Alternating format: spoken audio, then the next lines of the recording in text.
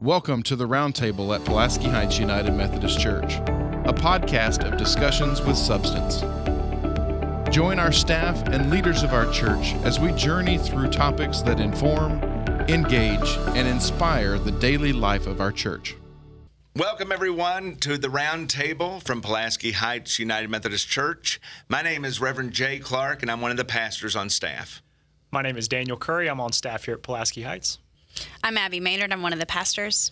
Kathleen McMurray, one of the pastors on staff. Today we are beginning a series that corresponds also with our sermon series on Sunday mornings around the membership vows of the church. And today we're going to be talking about prayers. So first of all, for those that may not have any idea or be familiar with the term vows of membership, let's talk a little bit, a 10,000-foot view here of what the vows of membership are in the United Methodist Church and why we ask them. Well, in the United Methodist Church... Kathleen, would you go first? Sure, Jay. Just so excited. In the United Methodist Church, the vows... We call them membership vows, and vows such a serious word. But we invite people to make a covenant with the congregation that as they become an official part of the congregation, it's not like they're becoming a member of a country club or a member of, another organization, that there's something different about the church, that as members, we don't only receive things, but we also offer. It's not only about I'm joining this so that I can get perks, like joining a rewards program or something like that, but it's I am becoming a member, and by that, I am committing myself to something. I'm committing and investing and becoming a part of this congregation to which I want to belong and be a part of. And then the church also makes a promise to those that join, that the church will support them in that journey. But it's that idea that membership isn't simply a privilege, but there's a responsibility that comes along with it as well. Mm-hmm. Yeah, I like that it is kind of it's that two-part, that we make promises for all these things that we commit to giving back to the church, that we know we're going to receive things by being part of this community, but that we make a commitment to giving these things. But then also, there is something beautiful about as we take our membership vows and as we, say, I'm going to be part of this community, that the community then says back, we are glad to have you, and we are making the same commitments back at you. And so it's a beautiful first step of joining a group and saying that we're now bonded, going both ways, that we, commit to one another. It's also a wonderful opportunity that as we make this commitment to serve the church with our prayers, our presence, our gifts, our service, and our witness, you can find your own niche there too. We're committing to all of them, but you're going to be able to use your skills and maybe pour into those into a certain area a little bit more if that fits you a little bit better. Yeah. Vow is a very strong word. Yes. We have vows of membership. There are baptismal vows. There are marriage vows. So, I can't think of where are some other places that we even use that word. No. I'm trying to think. I don't even... It's not one that we use very much anymore. It's kind of an older term that Some churches have even changed it to promises. Mm-hmm. Yeah. But vow, I don't know. For those three things, all of them have, and maybe it's just because we work in a church, but all of them have to do with promises to God at the very highest level. But I couldn't think of any others. Yeah, in a secular society. Other than marriage vows, that's something that folks that aren't part of a church, even if you're not part of a church, you get the vow component of marriage. But that, I feel like, is the only context where we really use that term. Yeah. Outside of baptism and membership. Which is kind of an interesting thing. There's in that wording itself, there's kind of a tradition that's being carried on throughout that is a very old thing that we've been making these kind of vows for a long time. So the first vow of membership is prayer. Why do you think that's listed first? Why do you think that is important? I think it's our jumping off point. It's our connecting point, focusing on God, focusing on our relationship and our continued growth within that relationship. So I think that's a focal point for us. It's a good jumping off place that we can make that commitment, that promise first, and have that be our guiding light in some way. Yeah, that we start by, prayer is that recognition that God is at the other side of this conversation. And so to me, as we're thinking about joining a church, again, another thing that separates our membership here versus other places is it's not just us and the people around us, but that God is a part of the ecosystem, that God is a part of this this process, that God is a part of what we're doing too. Abby, you have anything you want to add? I also think prayer is probably the first one because it's maybe the easiest to get into. It's the thing that everyone can do. You don't need to have anything to be able to give. You don't need to go anywhere to be able to do it or anything like that. It is something that that literally anyone can do for their church from wherever they are, no matter what their ability level is. And I love that about it as the first thing, that it is the service piece and the thing that we can all always do. If someone came up to you and had never heard the word and said, well, what is prayer? How would you, in your most simple way, explain that to someone? Talking with God.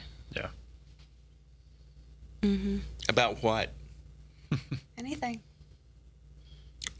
About me? Well, talking with God about anything, right? That it's, I'm reading a book by Adam Weber called Talking with God, and it's about prayer.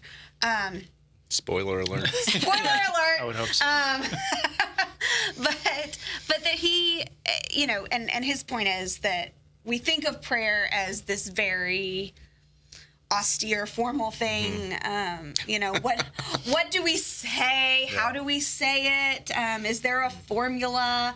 And certainly, a lot of people like to organize their thoughts, and so they have finger prayers and they have other ways that we can pray. But what's the Will Ferrell movie about? Oh dear, teeny top Talladega Nights. Yes, Talladega Nights. 8 pounds, 6 ounce baby Jesus. 6 pound, 8 ounce baby Jesus.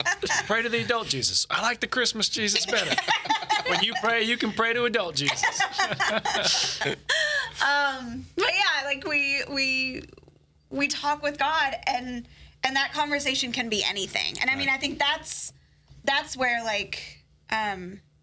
acknowledging that we don't have to have our words perfect. We don't have to say, our words don't have to be beautiful, or flowery language or anything like that. And we can talk to God when we're angry. We can talk to God when we're sad. We can talk to God when we're happy. That I think God wants us to bring angry, all of it, and all that is modeled in the scriptures too. So yes. I think the things that we think are hard about prayer are the limitations that we have put on it, right. And not the things that come from our examples in the text or tradition even, that prayer has always been just the ability to bring whatever you have to God, and we get all in our own heads about trying to do it correctly when that's never been the point. What is prayer not?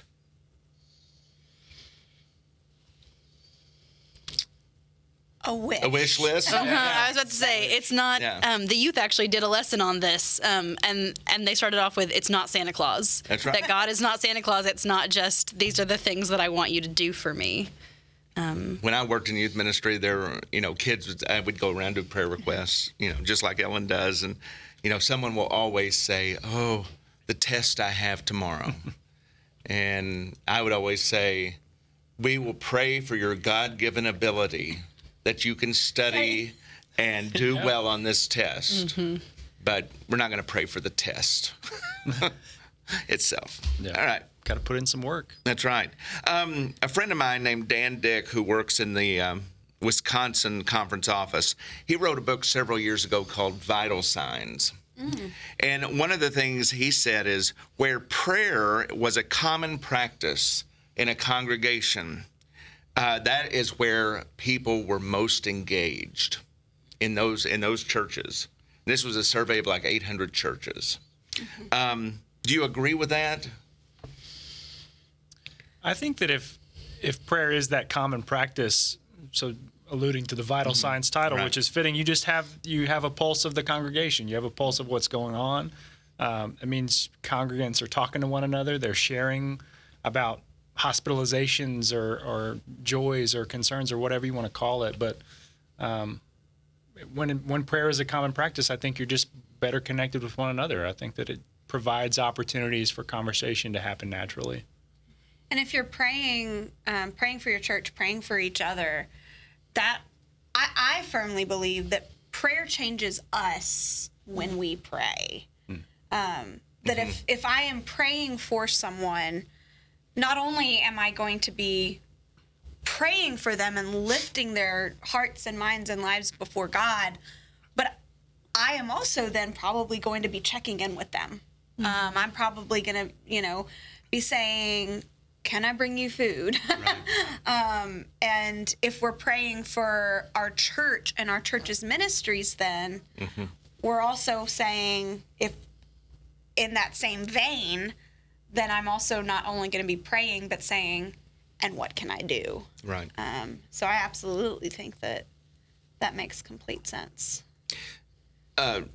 Retired Episcopal Bishop John Shelby Spong, his wife was dying of cancer, or had cancer, and of course he was a beloved figure in the Episcopal Church. So, thousands and thousands of people were praying for his wife. And I remember in one interview he said, but why would I ever think that because I had thousands and thousands of people praying for my wife that she would miraculously get better when the guy who picks up my garbage once a week may not have anyone praying for his wife who has the same ailment.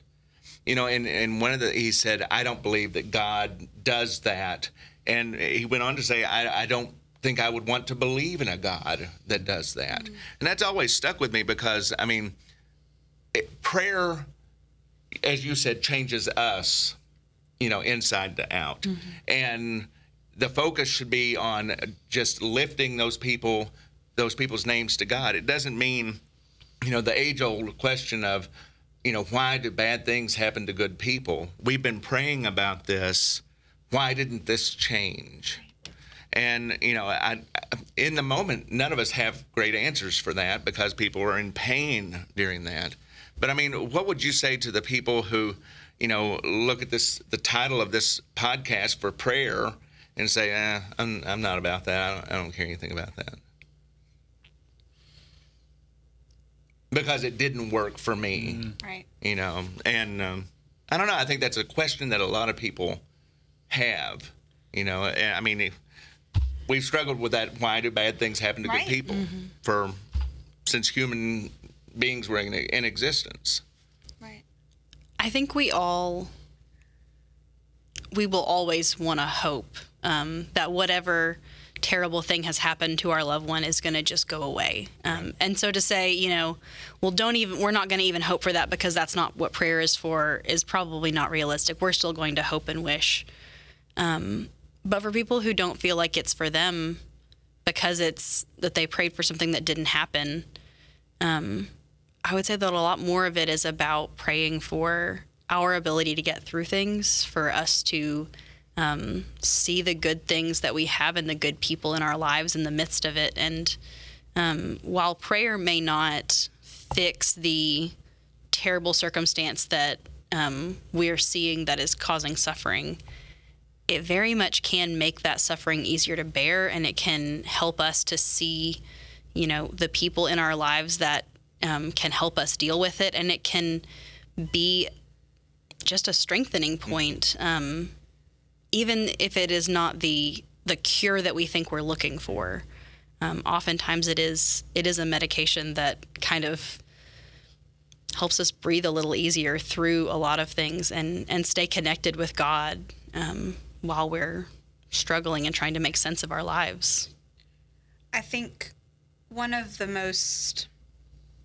my favorite stories in the Bible, I don't know, I have a lot of favorite. One of the stories that is very meaningful to me in regards to this idea of what we do with suffering and what it means to come through that is the story of Hannah in Scripture when she is just been so heartbroken that she cannot have a child and is desperate and goes to the temple and is just weeping before God. And her husband, she tried to tell him and he's like, it's fine. Like, don't worry about it. Aren't I enough? But she sees, one of his other wives having all these children, and she's just in such anguish. And she goes to the temple, and she lifts her voice before God. And the priest that is there goes and sees her and is, thinking that she's drunk or something. And she says, I'm not drunk. Like, I'm just in anguish. And as she's able to explain that to him, he receives that from her. He receives those words. And she does go on to bear a child. But the interesting thing about the Scripture is that it said, she went forth, and I can't remember exactly the phrasing, but essentially, like, she went forth and her heart was lightened. Her load was lightened. She went forth from the temple praising God. That was before that was before the prayer was answered. Before that, but she just, to me, the lightening of her spirit was that she was heard. That somebody saw her desperation and her hurt. And that was the moment of that lightening of the load, that yes, she goes on to have a child, but that wasn't the moment when it happened, when that load was lightened. And I think that prayer has the ability to even if the physical doesn't get better, or even if the pain is still there, having people to talk to or knowing that we're not alone in the midst of it can make a difference. It's just another reminder that it doesn't have to be formal. It doesn't have to be this thee thou. Yeah, thee thou, super high King church James language. version of prayer. It can be messy. It can be angry, and we can come to God with that emotion, and we'll become light. We'll have that weight lifted off of our shoulders. If we come to God as we are, then God's going to meet us there. Last question. What is your favorite way to pray?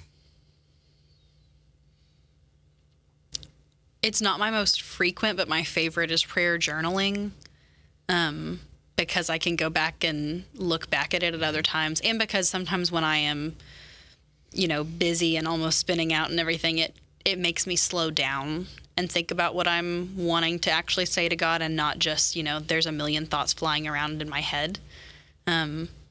More often it's just the talking to God in whatever little moment I have, I can find. But that is my favorite, is the being able to really stop and take a moment and write and get my thoughts in some form of order, that I can then look back on later and think about where I have had those conversations with God and how that has turned out. How about you, Kathleen? I'm actually very similar as far as I really enjoy journaling prayer. And then breath prayer is something that I do a lot. I find I struggle a lot with anxiety, and so I find myself a lot of times I'll be like, oh, I'm forgetting to breathe. Right. But being conscientious of that and the breath, and considering God entering and going forth from me is really a good thing. Daniel? For me, it's always been a very intentional walk outdoors. I've connected with God in nature since I was a little boy, and just being able to not only pray for what's around me and be thankful for that, but also to bring whatever's on my heart at the time and have that time on a walk outside and just be very intentional with those prayers as I stroll through on a trail and enjoy the sunshine. Yeah. What about you, Jay? I would say mine is very conversational. I remember as a child, our pastor preached on Paul saying, "Pray without ceasing," and to me that meant the good, the bad, and the ugly. You know, if someone cuts me off in traffic and I say something bad, then I can imagine Jesus being right in the seat with me and say, "Oops." Yeah. But it wasn't English. So anyway, but I think that's very important because, as going back to what you said, it doesn't have to be so formal, you know. But like, how many people, believers, and I would say any faith, can look at a sunset that's just beautiful, and I mean, I would think that most of us think, you know, gosh, you know, what an artist. Yeah. You know, I just don't see how you can, you know, even after the tornadoes that we had, and that next day, Sunshine. it was beautiful Yeah. outside, and I was just like, you know, look at all this destruction in the midst of the beauty that now encompasses, you know, and I was like, well, you know, that's how I feel sometimes, you know. That you've got just the really heart-wrenching stuff right juxtaposed. I'm reading another book as well by, oh my gosh, Rachel Held Evans' sister. And I cannot think of her name, but it's called A Hole in the World, and it's all about grief and learning to grieve. Taken from when her sister died? Yes, that was the launching point, but she did a lot of research about different grief rituals all the way back from ancient times. But one of them was keening, which is that like really raw sound, like the wailing that people would do, and that different traditions have this tradition of like just wailing in grief when our words don't seem like enough, when it seems like we are so heart-wrenched, and that's a form of prayer and connection to God, but that, you know, the church as an institution didn't like that, like it wasn't nice enough or formal enough. And so we kind of have gotten away from it some in our Western church traditions, but sometimes it can be ugly. Yes. Yeah. Yes. Prayer can absolutely, and I just think that God wants our whole selves. Yeah. And so when it comes to praying for the church, there are times when we're frustrated with the church or with the people of God, and that's okay. But we pray for them, and we have hearts that are led towards that. Well, we're going to go on to the next podcast, but we thank you. And on behalf of Reverends Abbey Maynard, Kathleen McMurray, Daniel Curry, I'm Jay Clark. We hope you join us again. This has been the Roundtable from Pulaski Heights United Methodist Church, a podcast on discussions with substance. So we hope you'll join us next week when we talk about presents, and not Christmas presents. It's a different kind of presents, in a way. So anyway, join us next week. All right, bye-bye. Bye.